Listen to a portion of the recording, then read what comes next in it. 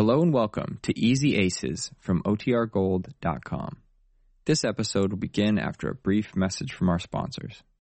When you need mealtime inspiration, it's worth shopping Kroger, where you'll find over 30,000 mouth-watering choices that excite your inner foodie. And no matter what tasty choice you make, you'll enjoy our everyday low prices, plus extra ways to save, like digital coupons worth over $600 each week. You can also save up to $1 off per gallon at the pump with fuel points. More savings and more inspiring flavors make shopping Kroger worth it every time. Kroger, fresh for everyone. Fuel restrictions apply. Another day is here, and you're ready for it. What to wear? Check. Breakfast, lunch, and dinner? Check. Planning for what's next and how to save for it? That's where Bank of America can help. For your financial to-dos, Bank of America has experts ready to help get you closer to your goals. Get started at one of our local financial centers or 24/7 in our mobile banking app. Find a location near you at bankofamerica.com/talktous. What would you like the power to do? Mobile banking requires downloading the app and is only available for select devices. Message and data rates may apply. Bank of America N.A., member FDIC.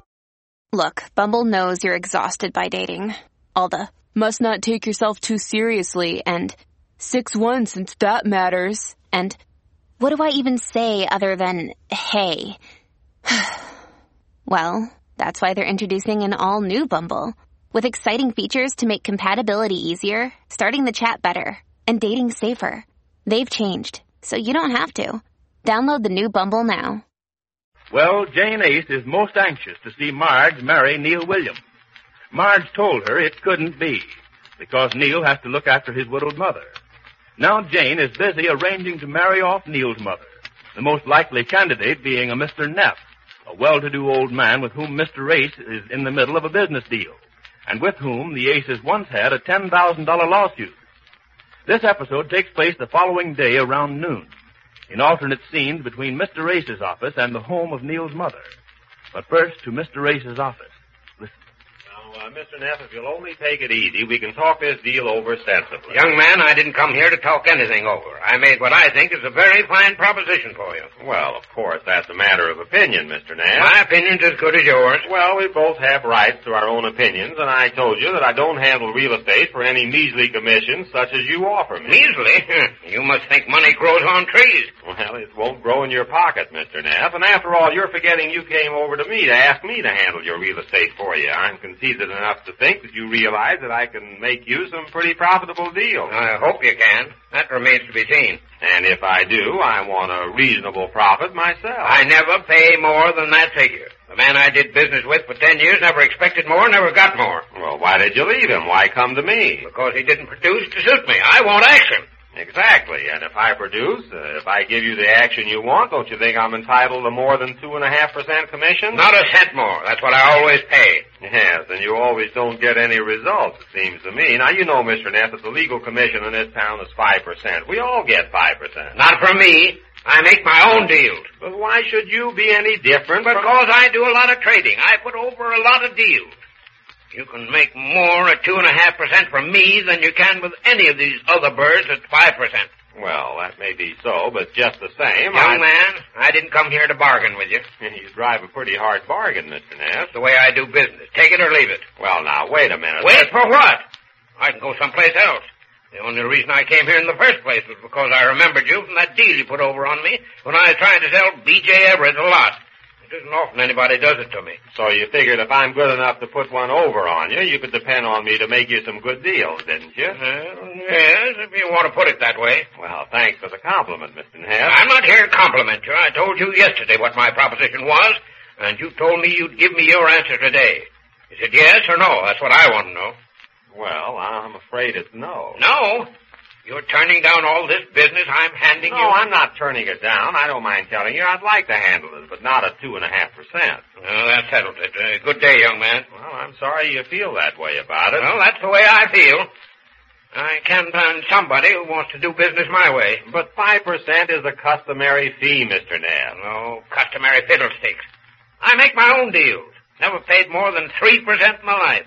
3% now. That was only once. Well, that's your last chance. 3%. Take it or leave it. I'm a busy man. Now, just a minute, Mr. Neff. Sit down, won't you? I've got things to do. Can't be sitting here in these sporty offices arguing with you youngsters. That's the trouble with this new generation of businessmen. fix their offices up like a circus, take on big expenses, and then say you can't afford to operate for less than 5%. Why, when I started out at your age, I had my office in my hat. In your hat. And look at that electric light going to waste in broad daylight. Well, I always keep the desk light on. No wonder you can't afford to take less than 5%.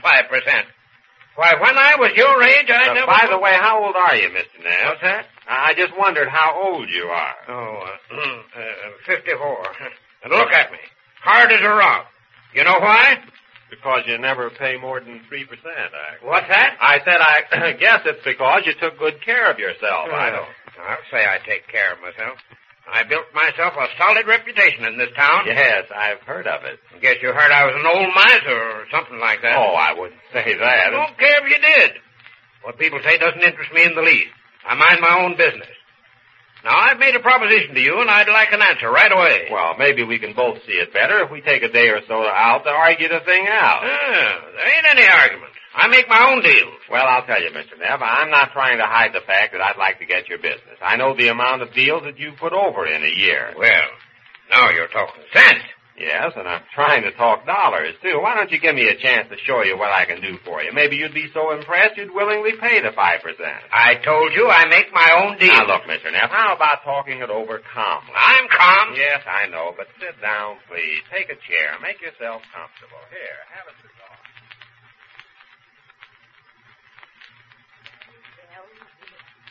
So glad you came over, Mrs. Ace. Won't you sit down? Oh, thank you. Sit here. I think this is the most comfortable chair. Thanks. Well, I haven't seen you in ever so long. Well, I just happened to be in this neighborhood, and I thought I'd come in and say hello. I'm so glad you did. Neil's still asleep. Asleep? Yes. He works nights this week, you know. He didn't get home until after 5 o'clock this morning. He works so hard. Won't you take your coat off? No, I can only stay a few minutes. Well, how have you been, Mrs. Williams? Just fine. And you? Just fine. Your husband, Neil, always talks about you folks. Oh, he is? Yes. You and your husband and Marge, of course. She's such a dear. Oh, yes. Everybody likes Marge. Neil enjoys her company so much. Of course, he's been working so hard these past few weeks, he seldom gets to see her. Marge has been working hard, too. Yes. I guess all the youngsters nowadays work much harder than they did when I was a girl. When were you a girl? When? I mean, how old are you now? Oh, heavens, I hate to think of it. I'm 50. 50 years old. I thought you were somewhere around 50. We just happened to be talking about you last night, Mr. Ace and I. And I see. And I said I thought that, well, you won't get mad, will you? Of course not. Well, I said I thought you were about 51. Well, between you and me, I will be 51 next month. You will? Yes, but I like to hang on to the 50 as long as I can. So I just go on saying I'm 50. Well, that's nice. Yes, we get along in years, I guess. There's no stopping age. It was 14 years ago that Neil's father passed on. But it doesn't seem at all like 14 years. Oh, I don't know where time goes. It just goes on, I guess. Yes, I guess so. Well, you're certainly looking nice and springy this fine morning. I love that little frock you're wearing. Oh, do you? I bought it about 3 weeks ago, but the weather has been warm enough to wear it here. Darling. Oh, thank you. Neil's been asking me to buy myself a new spring outfit. When I see how hard the boy works, I just haven't got the heart to spend the money. Only yesterday he was saying he was going to take me downtown and blow me to a new dress. He's such a dear. Yes, isn't he? We like Neil a lot, especially Marge. Yes, they do seem to enjoy each other's company. I'm only sorry they can't see more of each other. But Neil works so much. Well, I guess they will someday. I hope so. Yes. Mrs. Williams? Yes? Why don't you come to visit us sometime? Thanks. I will someday. But I mean, as long as Neil has to work so late nights and you have to stay home alone. I manage to make the time pass.